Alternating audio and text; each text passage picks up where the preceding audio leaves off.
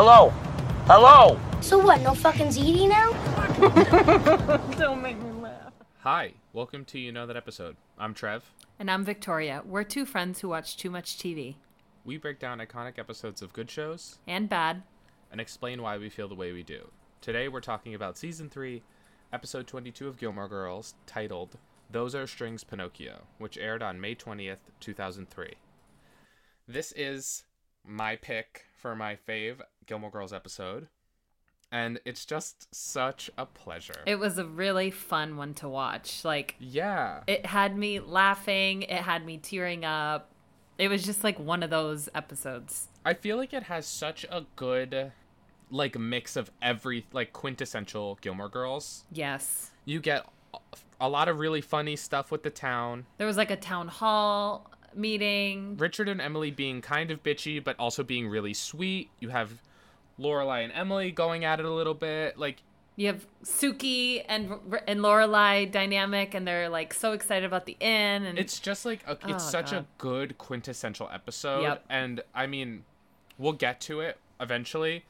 But the Rory speech is one of my favorite moments in the entire show. Me too. If not my favorite moment. Yeah. It just makes me so happy. I'm so proud of Rory so many times in this episode, which is not something I can say consistently throughout the series. Right. This one makes you feel really proud of her and she's really so happy grown for up. her. Yeah. This is she's such a grown up in this episode, more so than she is even in later seasons. Yeah. She really makes decisions that aren't always easy.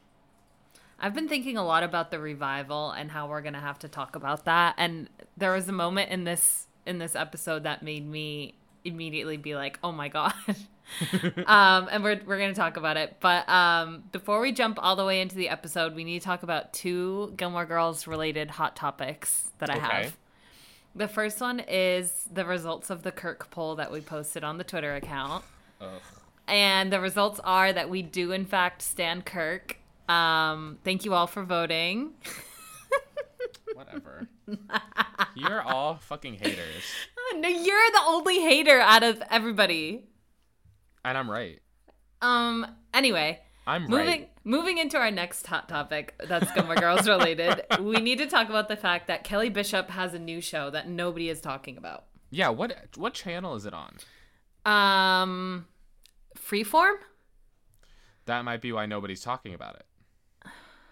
I think that's what it's on. What's the name of it? Do you remember? I'm trying to find it right now. She's so pretty. Also, she looks phenomenal in this episode that we just watched. Okay, it's called The Watchful Eye. Okay. And it is on Freeform, like I said. Okay. It just started on January 30th of this year. Have you been watching it? Hasn't been a lot of time to watch it. I have not been watching it. I just found out about it. I don't recognize anybody else on the cast. Yeah, I watched the trailer because you had mentioned it, and I didn't recognize anybody in it other than her. And it feels from what the trailer is saying, she's giving an Emily performance. She's giving an Emily performance, but kind of like a more dark version of Emily. Yeah, drunker. It says, Elena Santos, a young woman with a complicated past, maneuvers her way into working as a live-in nanny for an affluent family in Manhattan, where she quickly learns that everyone in the mysterious buildings has deadly secrets and ulterior motives. This sounds like kind of a response to Only Murders in the Building. In the building. Kind of. Yeah, mixed with Knives Out. Yeah, very of the time. Yeah. Which isn't a bad thing. I mean, I'm always cool. down for a murder mystery. I like her. She's if she's in it, there's guarantees that it's going to be funny. Yeah. So, I mean, I'll probably check it out, maybe, if I have some time. I might too. But anyway, those are my two Gilmore hot topics. Those are good ones. I just like her. I'll watch whatever she's in at this point. Me too. She's a great actress. We're not going to talk about Last of Us for 20 minutes again. No. But the last two episodes ripped. I haven't watched the most recent one yet because we had plans when it came out. That's fair. I want to watch it this weekend, probably. Phenomenal. Highly recommend. Melanie Linsky, one of the greatest actresses of our times. That's all I'll say. I watched the first episode that she was in. Episode 4? Yep, I watched episode 4. I have So not seen good. the follow-up one. You're going to love it. I can't wait to watch it. Yeah, I love can't wait to Melanie hear. Linsky. I can't wait to hear what you think about it. I mean, But- I can already tell you what I'm going to think of it. Melanie Linsky never fails. She really doesn't. She never fails. She's just so I hope talented. one day we talk about Yellow Jackets, which I think we probably will. We definitely will. I haven't finished it. I've seen the first couple episodes, and I loved it. I just haven't subscribed to Showtime. We are also going to be talking about her when we get to the L Word, because she has a small Yes. arc on the L Word where she plays a love interest of Alice. Oh, my I love God. that. Oh my God, it's such a good Yeah, episode. okay. Holy shit. But that's all I'll say, especially because you haven't seen it. But yes, love Yeah. it, love it, love it. Continues to just keep getting better. Again, highly recommend listening to the podcast that the creators are doing. It's just so enlightening. Definitely. And if you like behind the scenes stuff, it's just so cool. I think I'm going to have to give it a listen. Yeah, and the episodes they range from like 35 to like 50 minutes long, so it's like digestible. Okay. But That's that's enough of doable. Last of Us. for Any now. other hot topics you want to touch on? Not really anything for me. I haven't Last of Us is the main thing that I've been watching. I haven't caught up on Abbott like I said I would. I lied. Oh my God. Yeah, that's pretty much all I've got going on. Okay. Yeah, I mean, the only other thing I would really talk about is Love is Blind Behind the Altar. Yes, After the Altar. I saw you posting about this. Okay. We need to talk about the fact that season 3 of this show is so far, I think, my second favorite. I've really enjoyed season 2 of this show. For Okay. anybody who likes Love is Blind, my ranking is season 2, season 3, season 1. Okay. And that's all. My worry about a show like this is that that feels so heavily reliant on a gimmick, which sounds like it is just the premise of it. It's really, to be honest with you, at first the gimmick feels really heavy-handed and you're like, oh my God, there's no way this would ever work. Yeah. But then you start to get really invested, and the stories that happen after they leave the game show part of it. There is a part of it that feels very game showy. Yeah. But then the parts after that is when it starts to get really good. Okay, I guess that makes sense. Yeah, my worry was is it only good the first time? No, it's really good all 3 times so far. I've really Okay. enjoyed it. But anyway, Gilmore Girls. Gilmore Girls. So let's jump in. I love this episode so much. We need to start with the episode title. Those Are Strings, Pinocchio. Probably my favorite episode title. I think, I just think it's always funny to reference something- Pinocchio. Yeah, it's something funny. It's so indicative. It's It exactly just what the feels like title needed to dialogue. be. Yeah, it's exactly what the title needed to be for this. And spoiler, later on it is dialogue. Mm-hmm. But it feels like it would just flow out of them really easy.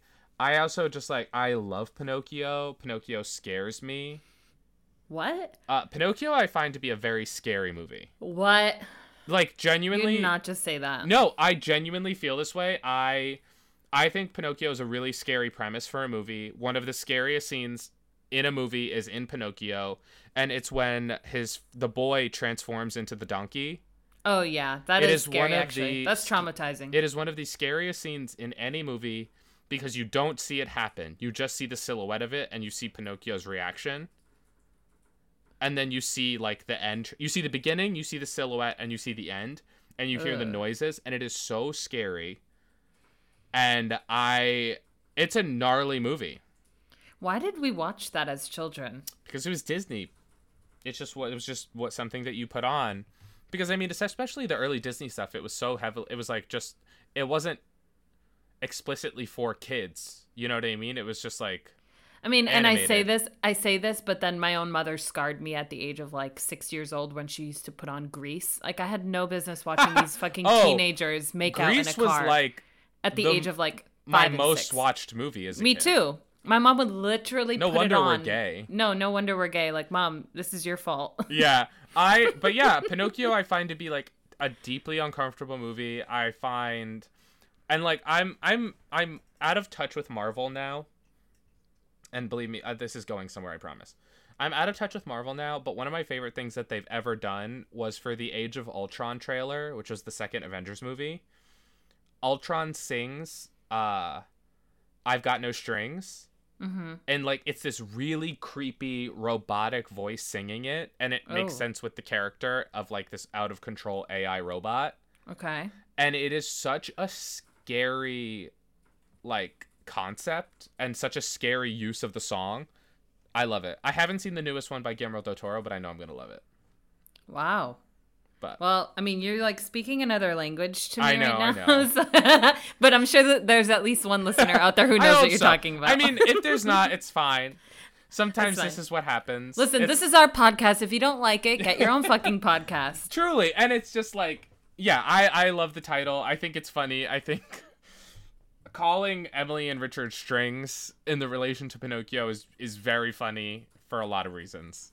Yes. Okay, so we open on Lorelai and Rory walking to Luke's with their huge backpacks. Classic. They're so annoying when they bump into the troubadour and they like completely interrupt him. And they're like, we love the song, but anyway, you're in our way. Them training to go backpacking is so fucking funny to me. Wait, not me Googling what is backpacking and then realizing they're kind of wrong about what backpacking is. I would never do it. I think what it really means is that basically all the stuff you're bringing on your trip can fit into a backpack and you like stay at cheap lodgings. But like, yeah, I don't really think it means they have to carry that around with them all around the city. Like, I think they could just leave it at the hotel. Well, I think later on they say well, I watched it a little bit into the next episode. Oh. And they say that they stay at hostels. So I guess it's like a safety thing it could be. I also it's coming from me. I would never do this. This is just of no interest to me.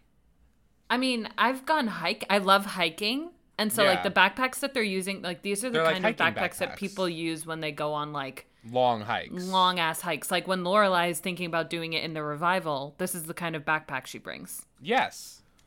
Yeah, I don't know. It's just they're very out of touch people. They're silly. They're silly. Lorelai looks great. Lorelai literally predicting that Luke would propose to Nicole on the cruise. The whole through line of this episode of them talking about this cruise. First off, cruises are deeply not romantic to me. I don't find them romantic either. Like, right? It just reminds me of like old people drinking. Yeah, it's just like I don't want to be. It's like just like, yeah, deeply unromantic. I would say like the car trip, like the road trip aspect, I could see being romantic, but the cruise is the thing that they're focusing on. Is the cruise. I don't like it. I would never go on a cruise again. That's not for me. I've never gone on one. I don't know if I would or not, but I don't find them to be inherently romantic. But anyway. I feel like she's trying to sabotage him, even if she doesn't realize it in the scene. I mean, she does kind of get at that in the later part of the episode when she's like, oh no, now I made you scared of commitment. I'm so sorry. Like, why did I do that? Blah, blah, blah. And he's like, no, you were right. And he thinks that that's going to be his gateway into getting her to admit that there's a reason she said all that, but she doesn't say it because she's fucking annoying and she's a Taurus. We have one more season to go. I hate her. I'm so annoyed by that. I know. It's just like, especially knowing how what we know. Yeah. You're like, come on. It's so obvious. It's so obvious. I just want to hit her in the head with it. Like, but it's also like quintessential Gilmore Girls. It is. Where they're not saying they're so respectful. Yeah. Almost of what the other's doing. That like they don't want he doesn't want to step on her toes. She doesn't want to step on his toes. Right. There's such a politeness about how they talk to each other and how like obviously in love with each other they are here. Where it's like when finally they do kiss, which we talked about last week, they're like he's like there's just like there's no politeness about it. It's just they need to do this. I think to me, what really stands out also is the part where he's like, I guess I was just scared of nothing then. And she's like, yeah, I think that's what it was too.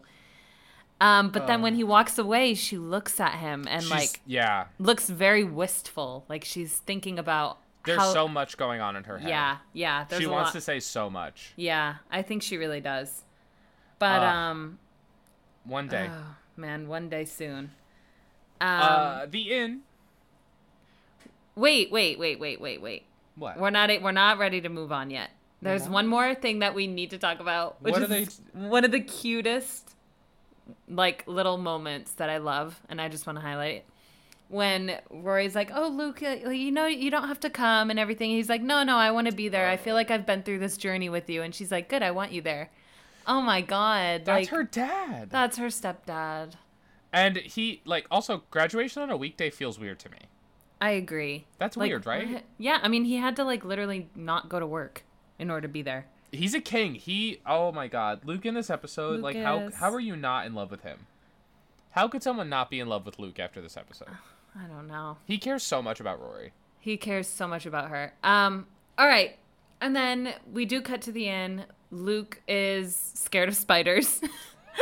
It's so cute how he like keeps going on and on about how he walked into a cobweb, and Lorelai and Suki are just like, you don't understand. Our livelihood depends on this. Like, could you move on? And they're just not letting him finish what he's trying to say. Their collective pessimism is so funny. They're like, oh, let me guess. Like, the roof is caving in. The floorboards are rotted. Like, he's no, it's all fine. Like, everything's fine. It's going to cost you a little money, but you're it's all like cosmetic things he's describing. Yeah. And then I have to admit, Kirk made me laugh with his line about silent death.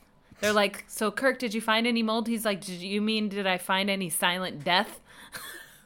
He's funny. I'm sorry. He is. I liked when he ran away. I liked when he ran away, too, because it was funny. Not because I'm mean like someone. The inn is a steal.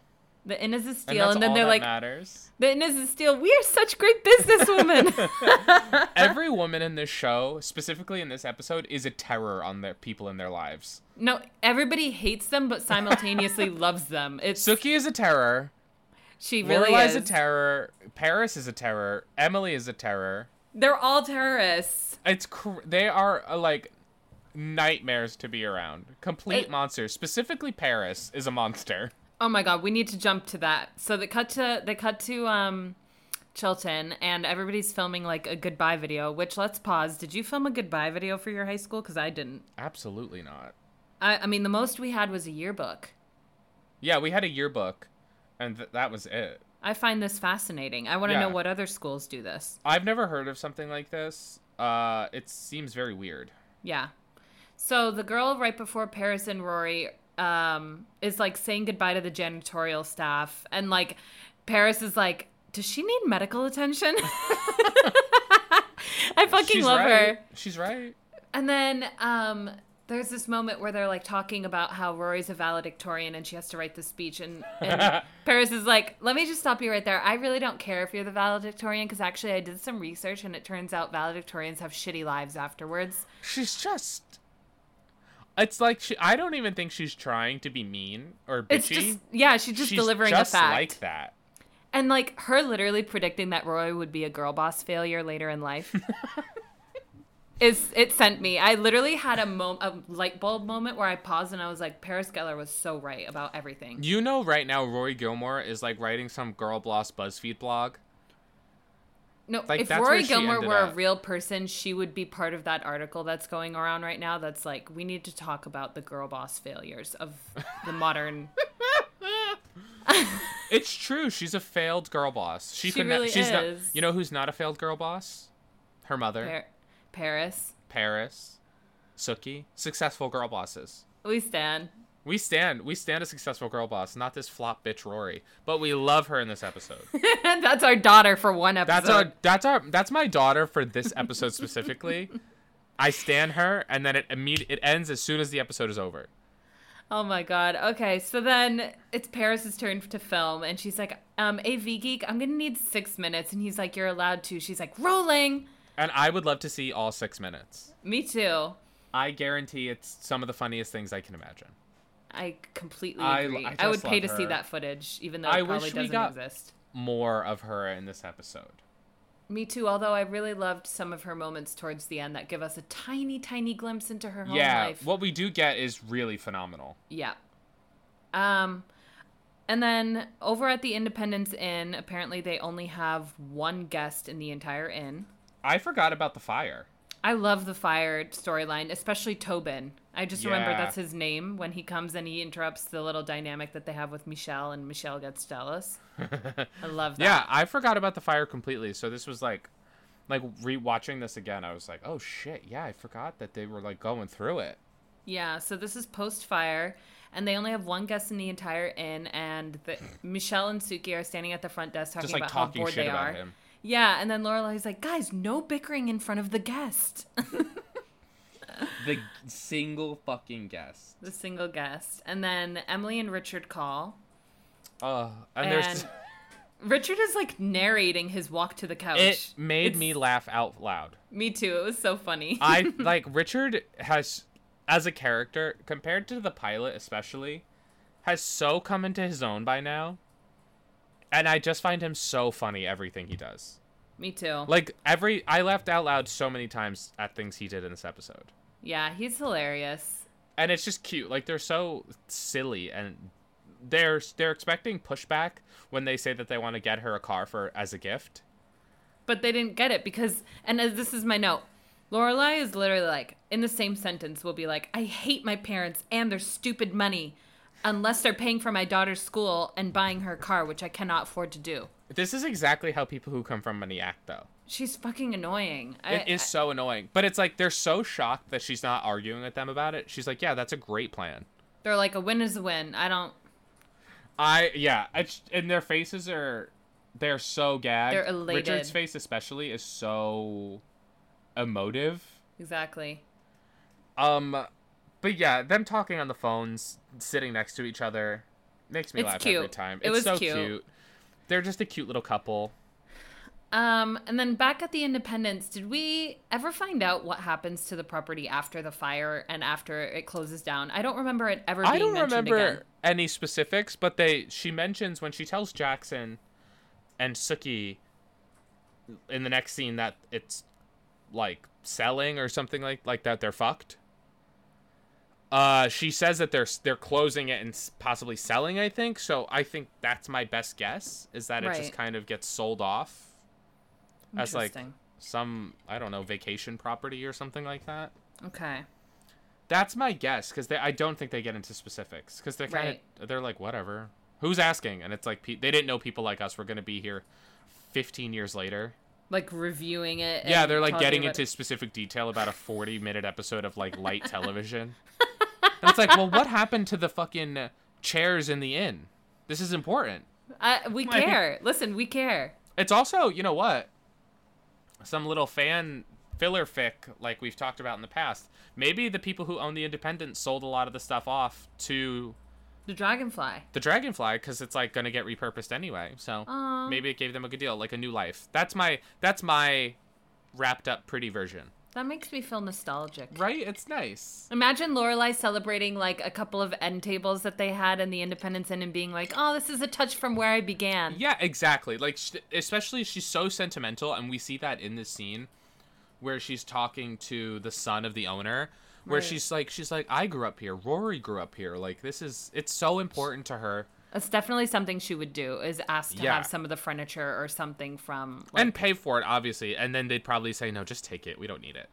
Yeah. But yeah, she's hugely sentimental. We see that throughout this whole episode, which is another reason I really like it. Yeah, I love it. We see everyone kind of at their softest. Yeah. Okay, so then Lorelai basically finds out that they're going to be selling the Independence Inn and closing it down, and then she immediately goes to Suki and Jackson's house with like a bottle of champagne and a bottle of sparkling non-alcoholic cider for Suki, who's pregnant, and is like, let's celebrate the fact that we lost our jobs and have no income. She tricks them like any good wasp would. You know? Jackson's like, wow, that is great. Yay. And he's like, as your vegetable supplier, I'm fucked too. Yeah. And it's just, the whole scene is so funny. Suki specifically is really good in this episode. Oh my god, Melissa McCarthy needs to get more recognition. Truly, we can't do this. Every time we do this.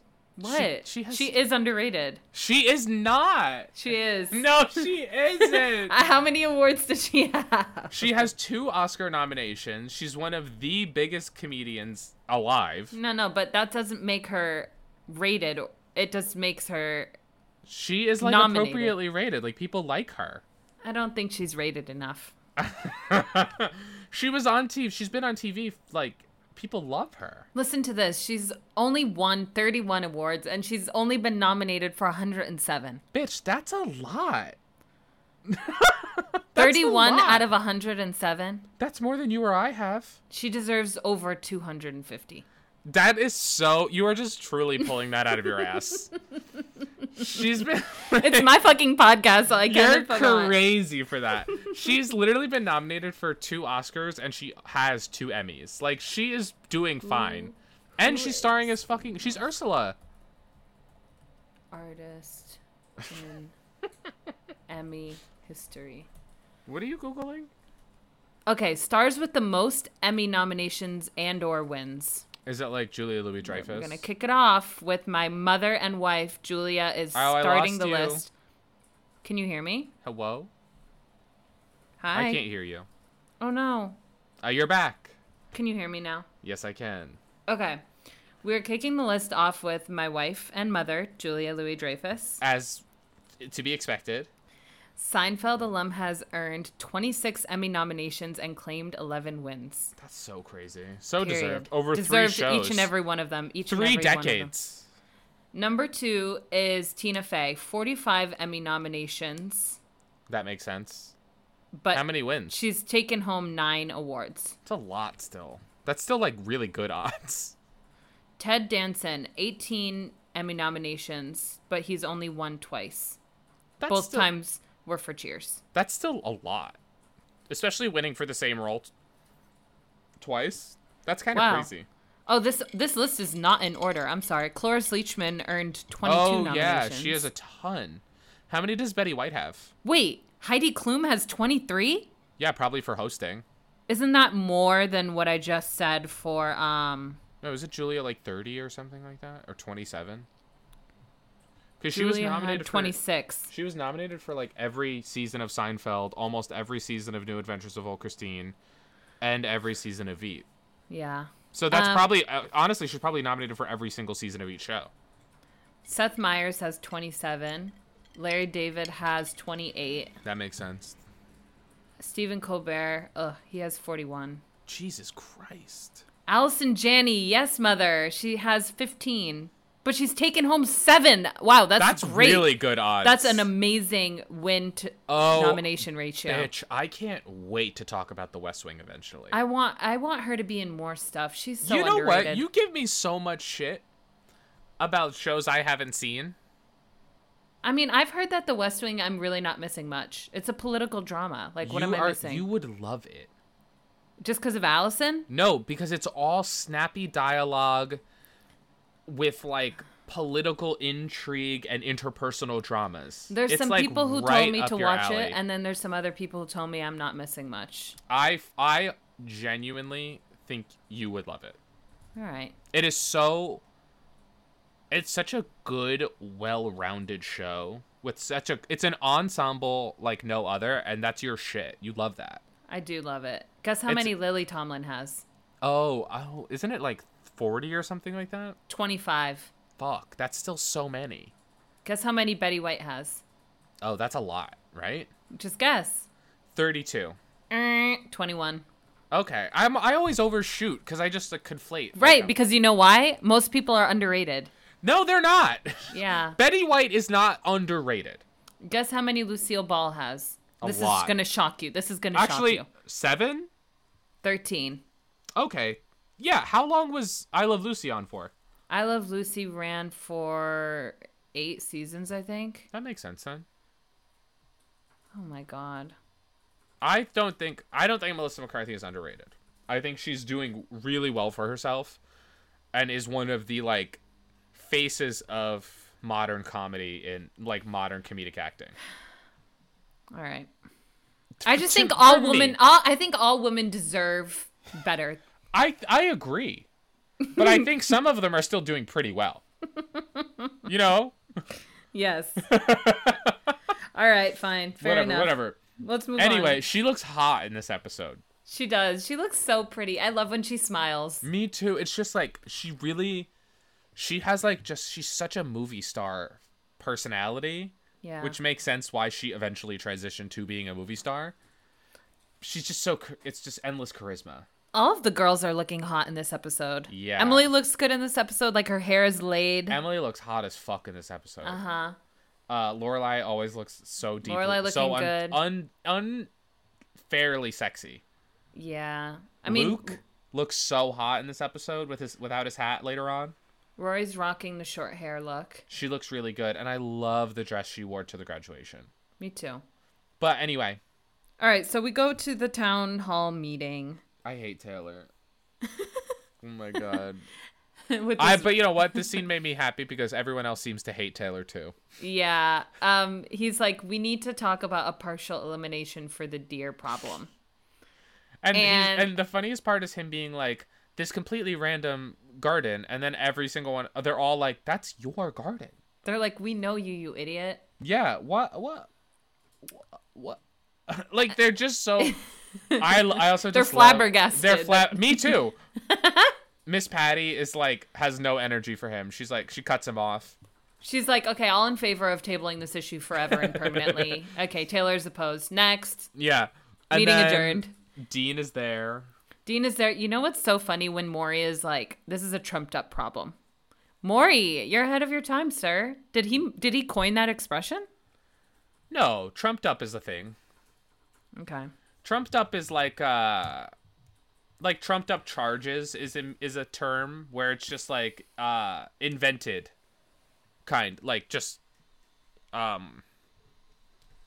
invented for like a modern phrase. No, I think it's a little it's modern but not like contemporary. Okay. You know what I mean? Makes sense. Yes. But yeah, it's just like a fake charge or fake thing to, what's it called?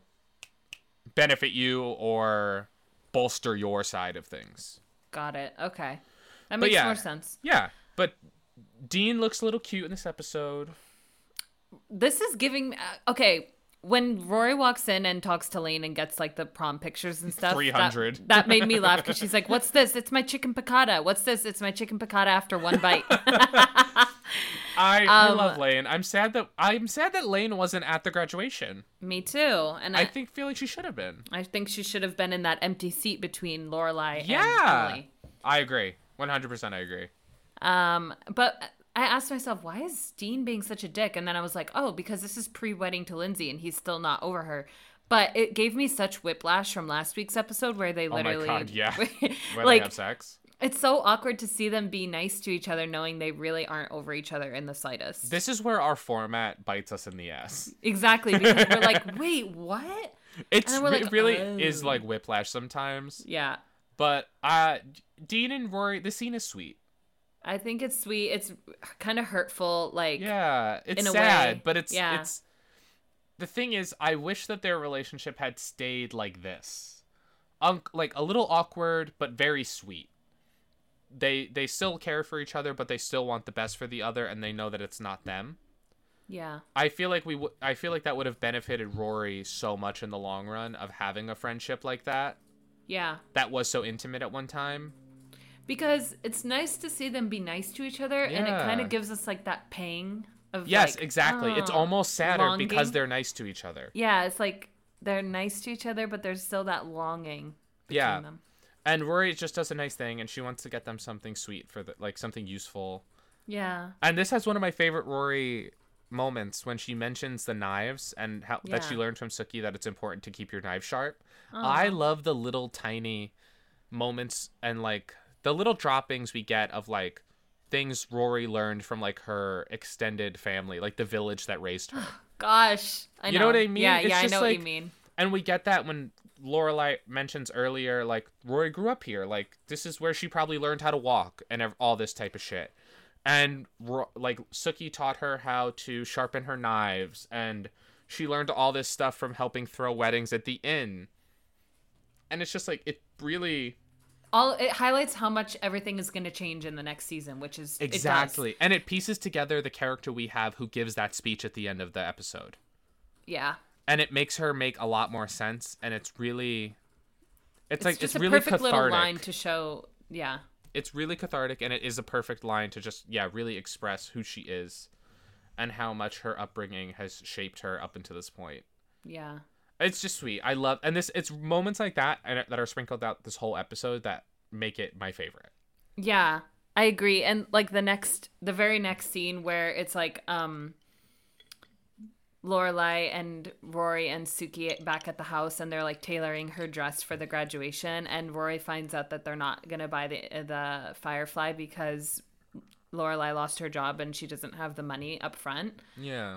And Rory's like, I'm gonna change my major to like business or engineering, and she's like, no, you are not changing your major from journalism. And I just want to shout out every mom out there who lets their kids study in art. Yeah, it's so... Or whatever they want, actually. Whatever they want, yeah. We need to shout out moms that let their kids study whatever they want. Exactly, and it's like, it's really... I love them both. I love them both because they really just want to help, and they want the other to be able to achieve their dream. They love each other so much, and it's so nice. They They support to each see. other more than a daughter should ever support a mother. She is... Yes. Rory is mother in this moment. Rory would do anything for Lorelai to get her dream, even if it means hurting her own dream. And it's just like, a child shouldn't have to do that. But it's so sweet and so heartbreaking that she is like willing to. Yeah. They're so close. Yeah. And then they kind of have a fight about it. And Rory stomps off and she's like, where are you going? She's like, I'm going to rail at God for a while. And she's like, tell her I said hi. Yeah. They're just, even when they're fighting, like, I mean, for now. Obviously later on they'll fight It's like more. not even a fight though. No, it's they're just more like a frustration at the situation. They're not they're not frustrated mad with at each other at all. Exactly. They just want what's best for everyone, even if it means not being the best for them. Rory definitely laid awake that night and thought about what she would need to do in order to make both of their dreams happen. And when she came up with the solution, she went straight to Richard and Emily, which is the very next scene that we get is her the morning of her graduation saying, we need to figure out the packing. We have way too much stuff. Bitch, 12 books? When are you even going to have time to read? Why does she need a dictionary? She's going to be backpacking across Europe and she's bringing 12 books. I mean, I thought I was ridiculous for bringing one book when I went to Europe with my grandma. Why does she need a dictionary? She's ridiculous. That is so confusing. I can tell you right now, it's because number one, they didn't have e-readers. Number two, she reads these crazy ass books and sometimes she's going to find a word she doesn't know. And she's the type to get annoyed if she doesn't know the word she's reading. So she'll pause, look it up in the dictionary and then continue. I only know that because I'm kind of the same way, except... I do it with my phone, or if I'm using my Kindle, I'll like long touch the word and find the dictionary definition. That's but anyway, fair. But either way, still. Either way, excessive. 12 books, just bring one. I say 2 is the limit. I'm like boggled by 2. I just think it should be just 1. Let me explain. You finish one, you can start the other. Well, yes, I say you bring one that you know you like. You know that's just going to be nice. It's going to be an easy read, like a favorite. Something that's comfortable. And then you either bring one you haven't gotten to yet, or you buy one in the airport or while abroad.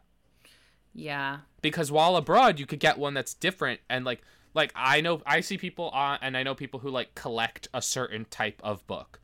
They're like, oh, I buy like every version of Lord of the Rings that I see. Because I love that book and I like how many different versions there are. Right. So it's like, okay, I'm traveling to France. I'll buy my favorite book like a version of it there.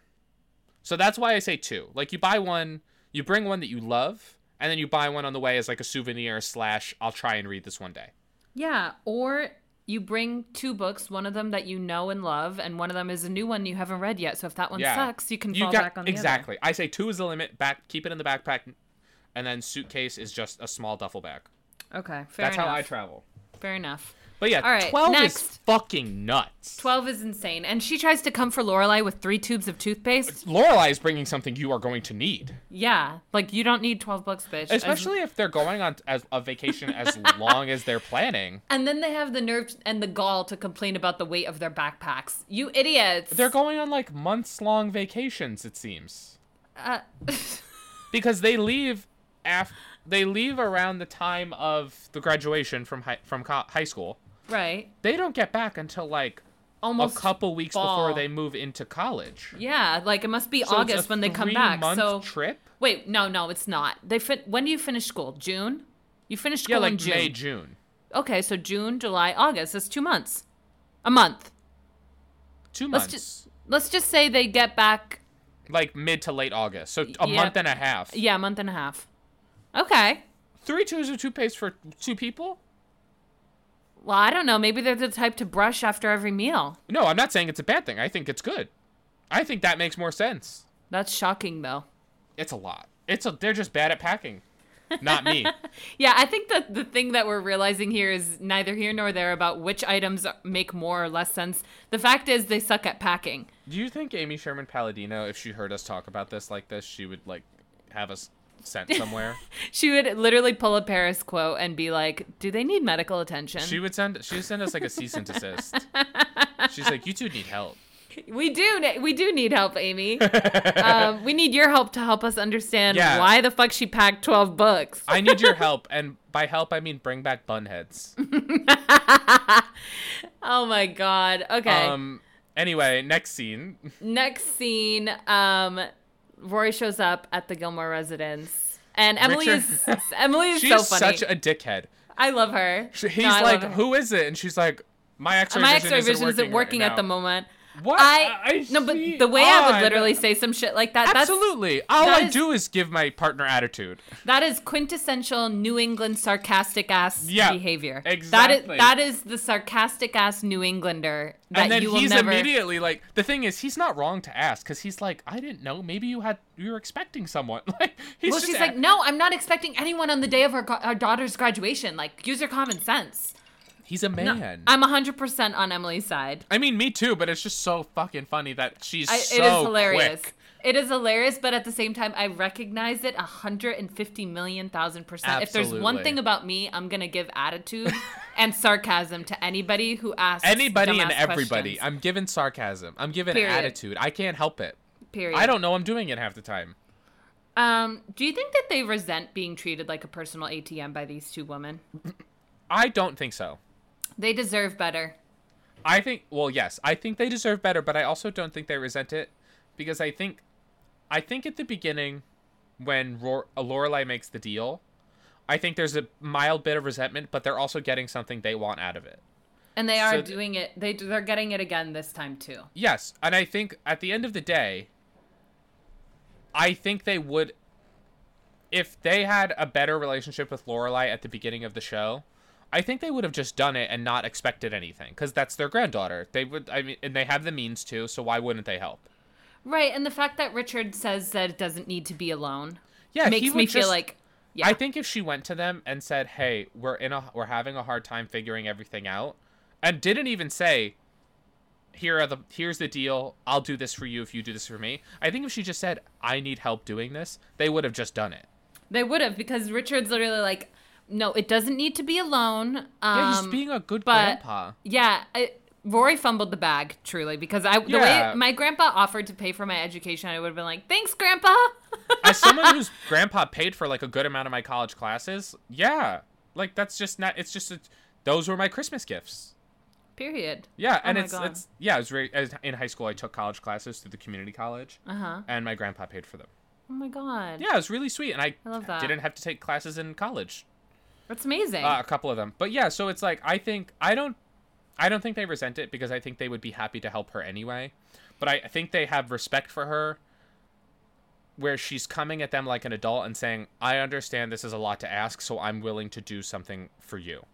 I think she was definitely raised the right way, and she was definitely raised by Lorelai, and that's why she's doing it this way. Not to expect handouts. Not expecting handouts, and I know that it's truly because of how she was raised. And 100%. She hints at that later on in her speech, too, and she talks about how her grandparents are her pillars that raise her up, but ultimately her role model is Lorelai. Yeah. Like, this set that up perfectly. 100%. She relies on them for support, like she would a pillar. But ultimately, the way she went about solving the problem that they were both facing was 150% Lorelai. Yeah, she's seen it work before for her mother. Why wouldn't it work again? Right. And one of my favorite lines is when they ask, does Lorelai know that she's doing this? And she says, no, this is my thing. Yeah. I think that's my favorite, like one of my favorite lines in the entire show, because she's just like, she's taking so much personal responsibility. I'm so proud of her. And I'm so proud of her in this moment, because it's just, she knows that, and when she explains it to Lorelai, she's like, this is a way that everybody wins.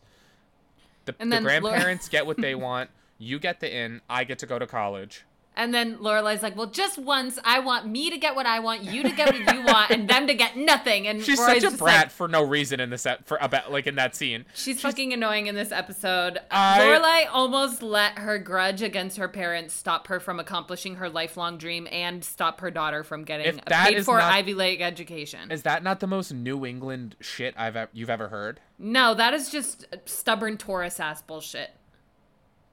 Yeah. I love it though. I love her. I love it. I love her so much. I would die for her. Laugh out fucking loud when she said that too. But yeah, I love Rory in this scene. It's one of the few scenes where I don't feel complicated about her. I just like her. I just like her. And I like how Rory and Emily see her in this scene because you could tell they're so proud of her. Even when he's like, "Hey, if journalism doesn't work out, you can come work for me. You've got an eye for deal making." Right. And she's like proud of herself. It's very sweet. It's just cute. It's a cute scene. And then sorry. No, you're fine. It's late. It is for late. Me at least. No, it's 5:50 and I finished with work and I'm kind of tired. Okay, so we cut to the graduation. I love this scene so much. Like, this is probably in my top 5 favorite Gilmore moments. It's just the graduation scene. It's the scene of, like, I love the dynamic of all of the different friendships and family relationships that we see explored. We see, Lorelai and Suki. We see the 2 guy characters. We see Jackson and Luke, and they're kind of out of place at like an Ivy League institution. Yeah. They're kind of being fuddy-duddies, talking about the fucking cost of insuring the building and just, I love that. And I love seeing. I like Rory and Paris too. Yeah. Is like, I just love all of their interactions in this episode. Especially in a show like this where there is such a large cast and so much of them are like segregated from each other. Right. It's really fun seeing like Emily and Richard in the same shot as Jackson and Suki. I agree. And like later on near the end of the episode when Luke and Jackson ask about what it would be like to insure this place, and they are getting into it, and it's just like, it's fun to see those little moments. It makes the world feel that much more real. Right. And I think because it's like not a pairing that we would normally see. Exactly. And I think that's the beauty of this not being like a sitcom. Yeah. Like a traditional sitcom where you get these really like world building moments. Yeah. Okay. Anyway, Lorelai's being very obstinate when she's complaining to Rory. Because Rory's like, come here, I have to tell you something. Yeah. You're going to get the inn, blah, blah, blah. And she's like, well, I just want them to get nothing. And it's like, girl, let it go for 1 minute, please. Pick and choose your battles. Right. Like, you're losing the battle. You're winning the war. Go get your inn. Stop whining about it. Like, just accept the fact that you have rich parents and stop complaining. Yeah, just let them help your daughter. Yeah. Let them do this for you. I do love the scene where Paris sees her nanny and her nanny siblings. That was really sweet. And it's really sweet. I really like the Paris moments we have. And seeing, like, Paris is a really interesting character because obviously her parents aren't there. Her biological family isn't there. But she's not sad. She seems, she knows understands. The people who care about her showed up, and she's happy that they're there. Yeah, like she knows her nanny loves her. Yeah, and showed up and is proud of her, and like and when brought she walks, all of her kids. Yeah, when she walks across the stage, they're so happy and they're exciting and they're cheering for her. And there's not a moment with a lot of characters like Paris where they come from like affluent backgrounds and are harsh, and you have a moment like this where their parents aren't there for something. They have like a sadness in their eyes, even if they're happy that people did show up for them at all. Yeah. Paris does not have that. No, she's so self-assured. Yeah. She's self-sufficient. She's self-assured. She knows who her support people are, and she leans on them when she needs to, but for the most part, she's fine. She's not making herself a victim, and she knows that the people who love her are what matters, and if someone wanted to be there, they would have.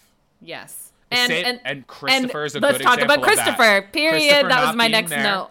Christopher nowhere to be found. Fucking jackass. Nowhere to be found. Complete jackass. You couldn't make it to your daughter's graduation. Drop everything and go, you fucking prick. Which is why Luke being there and then the dad.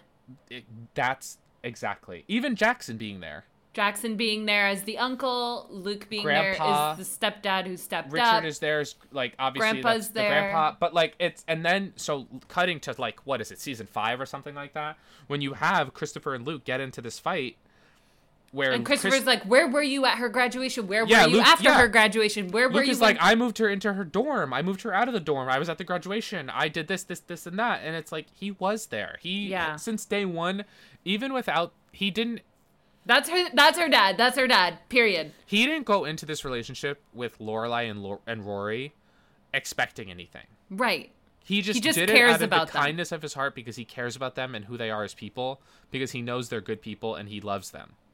Exactly. So that's what makes him such a good father figure for Rory, and why for this whole show, that's who her dad was. Right. Even when Christopher's there, he's not really her father. He's just some guy. Yeah. And it's like, Christopher not being there is such a good example. And again, Rory doesn't seem sad that we see that Christopher's not there. She's like, I know who my dad is, and he's at my graduation. Yes, she doesn't feel like That's another reason I really like Rory in season 3 in general. She feels very sure of herself and yes, like similar to Paris, where she's like, she's very confident in the decisions and the people she has in her life. Right. And I think we see that too when she talks to Jess, quote unquote, talks to Jess at the end of the episode. But we'll get there. Yes. Okay. So finally, she spots Richard and Emily, and they're like. They're like talking about a seating issue that is non-existent. Sometimes they are annoying. Sometimes obstinate. Yeah, they are annoying at times. Christopher's not there, and they highlight that again. But then Suki is like, I want to take pictures, and she's just such a hot mess. Like, I really love her. She keeps going back and forth, and at one point she's like, I was here before a lot of you. And then the next time she does it, she's like, I'm not like this. She's like, okay, I'm like this. I suck. I get it. The graduation looks really small. The graduation looks pretty small. I guess it's just one of those, like... But I guess that makes sense. Yeah. It's like a super tiny private school. Yeah. And how I don't get how Lorelai can be mad at them when she literally has to thank them for like making her lifelong dream come true. Like I would be weeping in their arms. I would be like, "Thank you so much. Rory just told me what you did for her. Like, I love you guys so much. I know that's not their relationship, but yeah, she is being a brat. She's just a brat, and like, again, she doesn't want handouts in the same way that Rory doesn't, and it's like, And Rory explained it's not a handout, but yes, it's a transaction. Yeah, but anyway, okay. I think she's also worried that Rory's getting caught up in something that she may not recognize, which she is technically right. Yeah, she may not be prepared for. Yeah. So I don't know. It's just, I think there's right and wrong in her reaction, but she's definitely overreacting at the end of the day. So then Paris kind of has a brag moment about one of her nanny's kids as if it's her sibling, and it's so really cute. Sweet. And then this kid is giving his speech. Yeah, he gives a name drop. Sondheim we get Sondheim name drop. Yeah. And then one of the funniest lines in the entire episode is from the Mean Girl, and she says, "Come on, Brad, go out a winner." Go out a winner. It made me, and it's like even Rory makes a face, and she's like, "Oh, Brad," and it's like, you know, you're a loser when Rory feels bad for you. Oh my god. It made me that whole interaction and scene made me chuckle. Me too. That was funny. I just love the part where they're all talking about who's crying, who's not crying. I love when Luke is like, I'm blubbering. You guys are freaks. I literally sent you a picture of me crying. Yes, you did. And this is my favorite scene in the entire fucking show. It's so good. I think I love it so much because I hate Rory so much of the time. Yeah. So then when you have a moment like this, when she is genuinely just like so likable and kind, and she feels like a teenager, but a really grown up teenager. Yeah. Like the speech is so self-serious in a way only a teenager could write something like this. And so melodramatic, understandably, because it's a big moment. It just feels really fleshed out and so real. It feels so grounded and real. Yeah. But you know what I love about Gilmore Girls? They will literally make you cry within an inch of your life and then 2 seconds later send you into hysterics. Hysterical laughing. Because that's literally what happens in this Yeah. exact scene. Luke is like crying, they're all crying, and you're crying, and then all of a sudden Emily's like, Lorelai, where is she? She's like, Mom, I don't know. She's the one in the robe. And of course it's going to make you laugh when it's fucking so sarcastic and like so...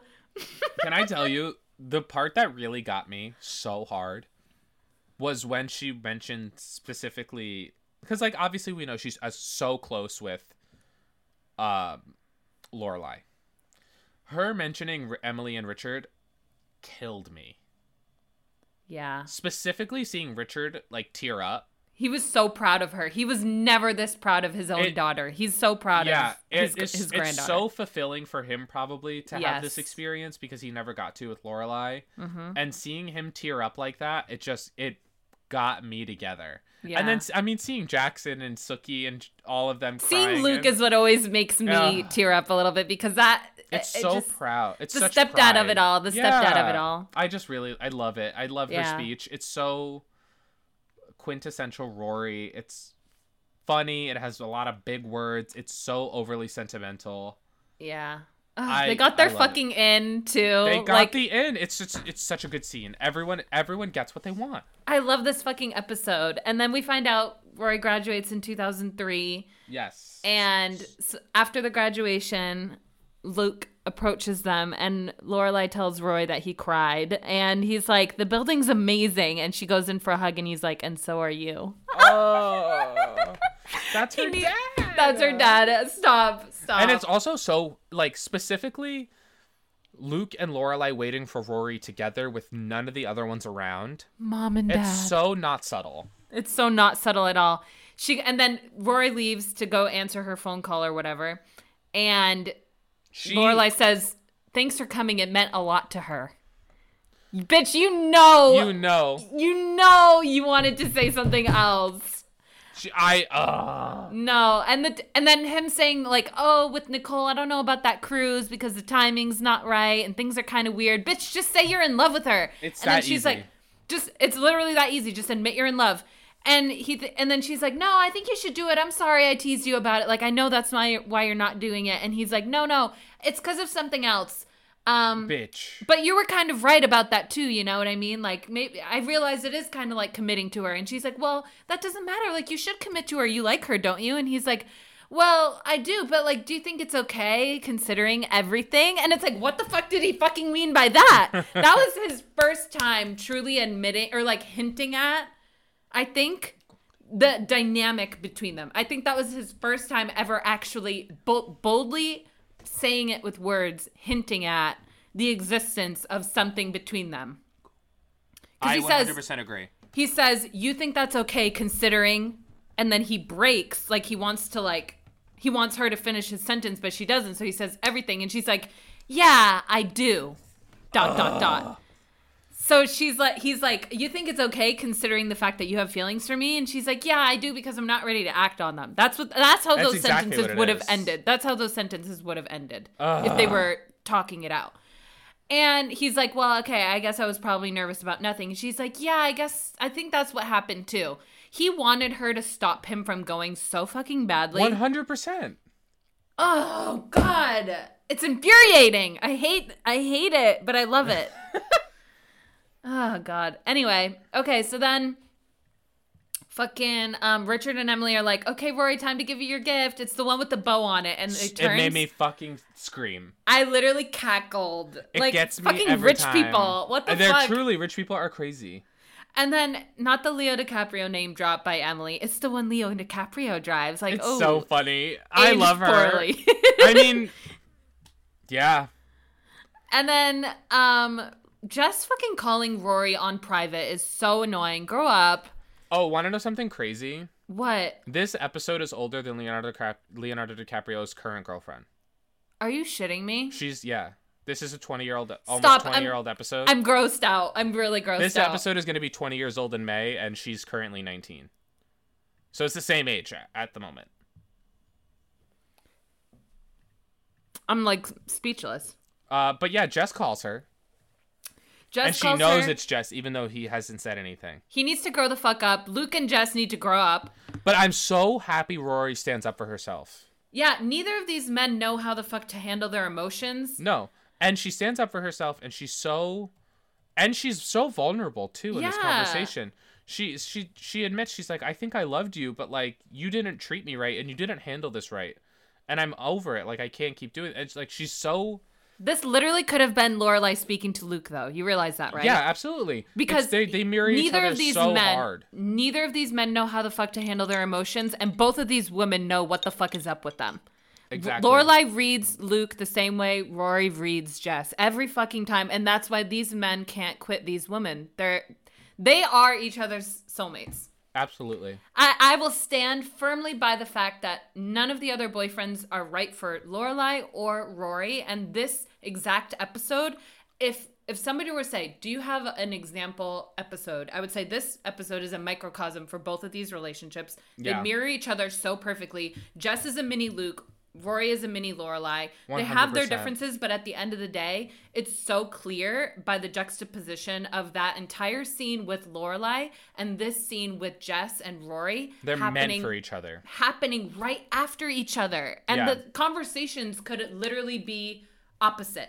It's like just, oh my God. Don't get me started. But you know what? And I'm a Jess stan.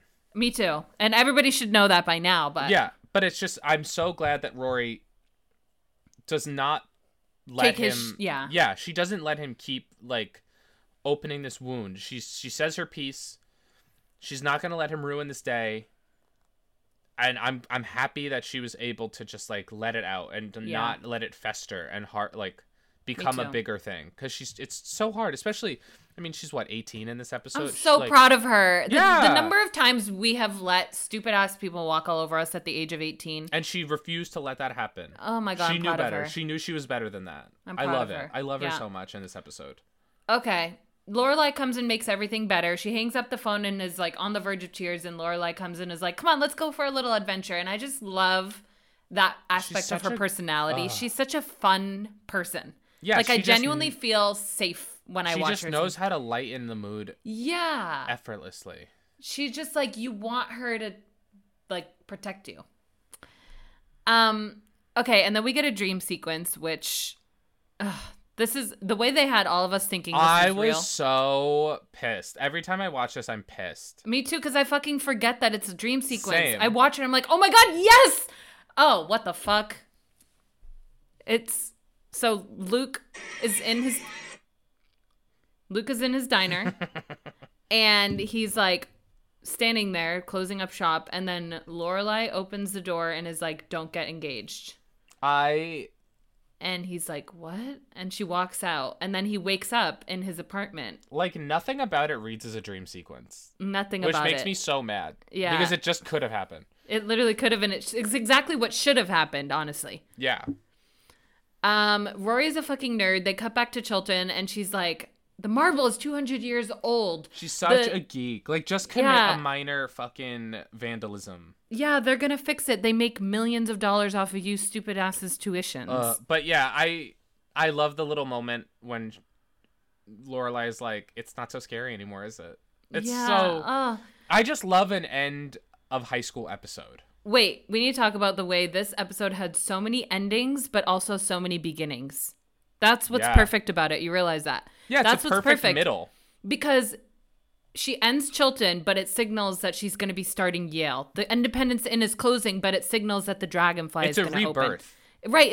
It's at the same time as it's a death, it's also a rebirth, because there also the ending of the Friday night dinner earlier this season. Now it's coming back. We know we're going to get more of Richard and Emily. The whole thing with like Jess calling, and that's his final time calling, but we know it's not his final time calling because Rory still can't let him go, and finally confessed that she loved him for real. Yeah, which is like, it just, after you say that, especially in a scenario like that, it's like, it's not the end.